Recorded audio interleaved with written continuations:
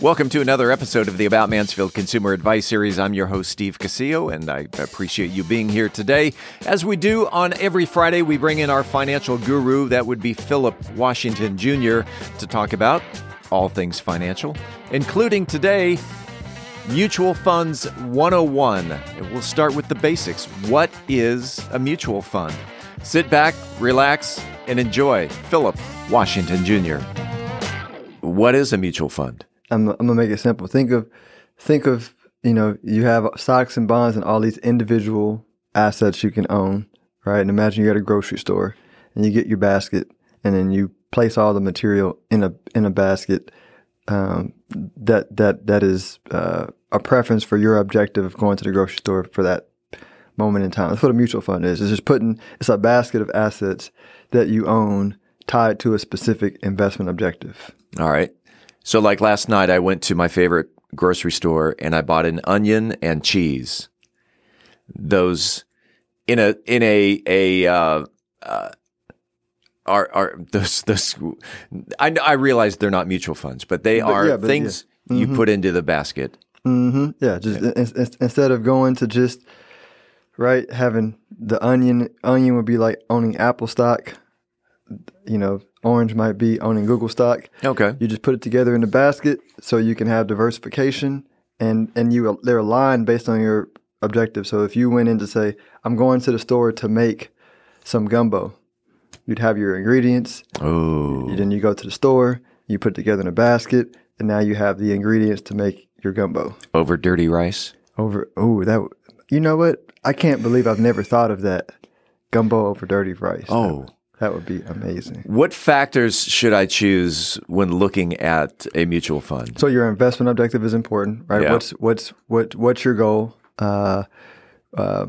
Expenses and fees, right? And that's nuanced because you want to make sure that I will overpay for a fund if I expect a better net return after fees than another fund.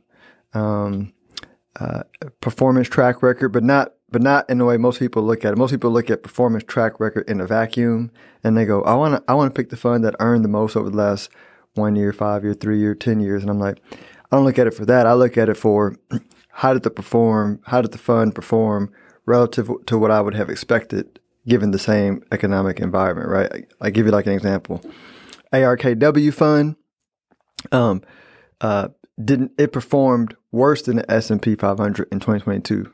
Right, because everything was down. It was down further because it owns relatively immature companies. But money was tightening up, and so when money tightens up, assets go down, and the more immature ones go down more. Versus when money loosened this year, ARK smoked the S&P 500, right? Because money loosened, and when money loosens, money goes to where it naturally wants to go, which is to the immature, growing companies that are in the springtime. Of maturity. So it's instead of looking at a company that said, this company grew 20% last year. All right, and it's part of this. The disclaimer is that that you do on your podcast is that past performance is not indicative of future performance. Right, 100. Yeah, and people hear it and they go, "You just say that for compliance." I'm like, no, that's actually how you should look at selecting funds because. Yeah, that's not the smart thing to do. Any other factors I should choose? Yes, expertise. So, what's the fund manager's background? Expertise. What's their team makeup? And holdings. Right, holdings are really important. Let's talk about risk tolerance, because if I'm going to invest in something, and literally investing in something is taking a risk. Let's talk about risk tolerance. Yeah. So the gateway into increasing your risk tolerance is education, right? The better you understand something, the more you'll be able to deal with more uncertainty or risk around it. So I would start understand investment principles. Don't start off trying to understand a lot of technicals. Understand the principles really, really well, and then kind of wade into the technical details of the areas that you really want to know about, because you don't have to know all the technicals to be a really good investor. As a matter of fact, if you just know the principles, then you can just apply those principles broadly and make a lot of money in investing. Yeah. Go ahead. Were you going to add to that? That I wasn't going to add to it, but there are, or at least how do I increase my risk tolerance over time? Yep. And so next is then the people you hang around helps too. So if your peer group, so mentors, mentees, advisors, friends, right? People that as you hang around and have better conversations that make you more familiar with it, it's like speaking a different language, right? You become more comfortable.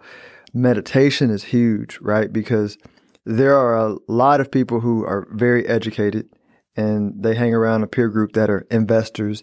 But then when stuff hits the fan, right, and they begin to, it's natural for you if you have $1 million account and it goes down to 600,000 or 700,000 in a recession for you to feel bad. That's just natural. Like you're a human, But what a lot of us have not trained ourselves to do is associate our mood with our thoughts, right? Because if you feel bad, the only thoughts you're going to receive are bad thoughts, right?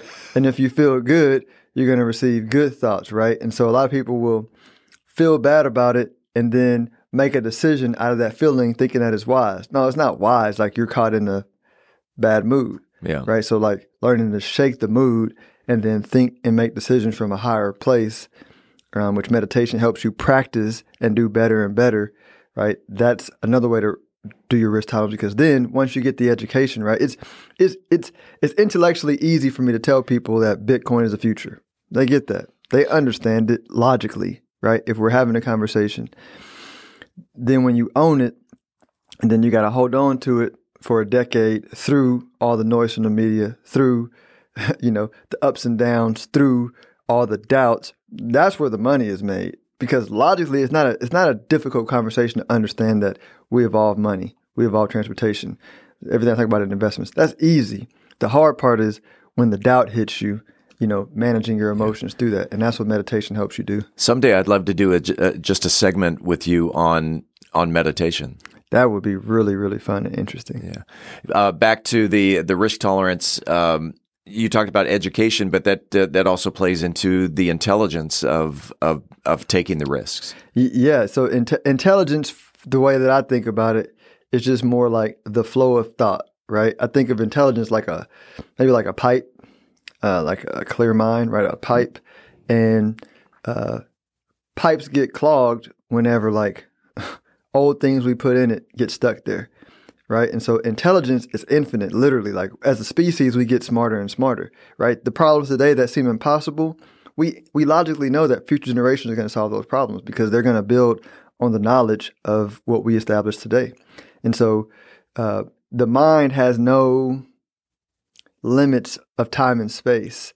And so whenever you're meditating, you go, oh, okay, if I'm in a situation, I'm going to encounter a higher thought and a lower thought. Think of it like a ladder, right? And if I, in a bad mood, entertain that lower thought, it takes me down the rung of the ladder of intelligence, right? But if I entertain a new thought, then I move up and now I'm in a new plane of intelligence, right? So now when I get presented with the topic of example, money again, right? Now I'm presented with the previous higher thought, right? Which now, as I grew my understanding, is now the lower thought.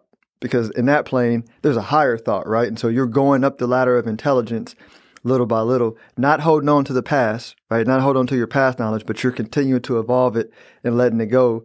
And once you get to a point to where you can like have clarity and open your mind like that, then you open your way to genius. I mean, that's what Einstein was so great at. The reason why scientists can't prove his theories wrong is his theories came from being plugged into the infinite. And when you get downloaded information from an infinite source, it's not going to be disproved, right? And it's funny watching scientists try to limit physics and understanding. Yeah. And you go, oh, we want to find the end. There's no end, right? Like the same principle replays itself infinitely up, infinitely down. And just understanding that, like we'll reveal more and more of it. But if you understand the mechanism of the infinite, then you can extrapolate that information out in perpetuity. Well, it makes sense. Yeah. It makes sense with the you mentioned the pipe, and with the clog. Someone has poured grease down their drain, and all of a sudden they've got a backup. Or like my daughter who puts hair down the shower, and it gets all clogged up. Keeping the pipe clear, keeping the lines of communication. The mental communication. That's good. I like that. Keeping it open. I like that. Well, I'm the marketing guy, so Translation. Yeah. Translation. Do the last line: appreciation versus hating, and we'll get this wrapped up. Yeah, this is a good one because it's naturally as humans to think in relative terms, right? So we think in order for me to be smart, I have to say something smart relative to somebody else, and if they say something smarter than me. If you're in an unbalanced place, you might think, oh, I'm dumb and they're smarter. But not like you can just both be smart. Yeah. It's the same thing with money. It's more like if you're looking at some people that have the money that you want, then and you're thinking from an unbalanced place, right? Then you think of yourself as poor relative to them. And it causes you to have negative emotions around your financial situation, which clogs up your mind, right? Versus saying, hey, I'm wealthy, they're wealthy, right? Wealth is art, right? So sure. I can appreciate their artistic expression and appreciate mine. And the more I appreciate art, the word appreciation is literally like what it means. Appreciates your mental capacity and your mental feeling around it. So as you appreciate more, right, you allow more intelligence in around money. But as you hate, right? Hate means rejection, right? As you reject money as an idea, then you reject that idea or clog it up in your mind. And it's really as simple as that. And I heard a quote today on an earlier podcast, and see if you agree with this. The quote is, practice feeling good about money. I love that. That's a good quote. Yeah. I wonder where that came from. Philip Washington Jr. on his Wealth Building Made Simple podcast happened to say, practice feeling good about money. It's like daily push-ups. There you go. Oh, I should start doing push-ups. If someone wanted to reach out to Philip Washington Jr. To practice feeling good about their money or financial things in general, how can they find you? StonehillWealthManagement.com or wealthbuildingmadesimple.us. That right over there, Philip Washington Jr. with Wealth Building Made Simple podcast. Philip, we do this every Friday. Have a great weekend. Let's do it again next week. Thanks, Steve. You too. We appreciate you listening to the About Mansfield Consumer Advice Series. By the way, if you own a business and you are interested in being a part of the Consumer Advice Series, if you have the knowledge to give information in 10-minute increments to the consumers, shoot me an email to info@aboutmansfield.com. Again, that is info@aboutmansfield.com. We'll tell you how we can get you all set up. Appreciate it. We do it again next week right here on the podcast.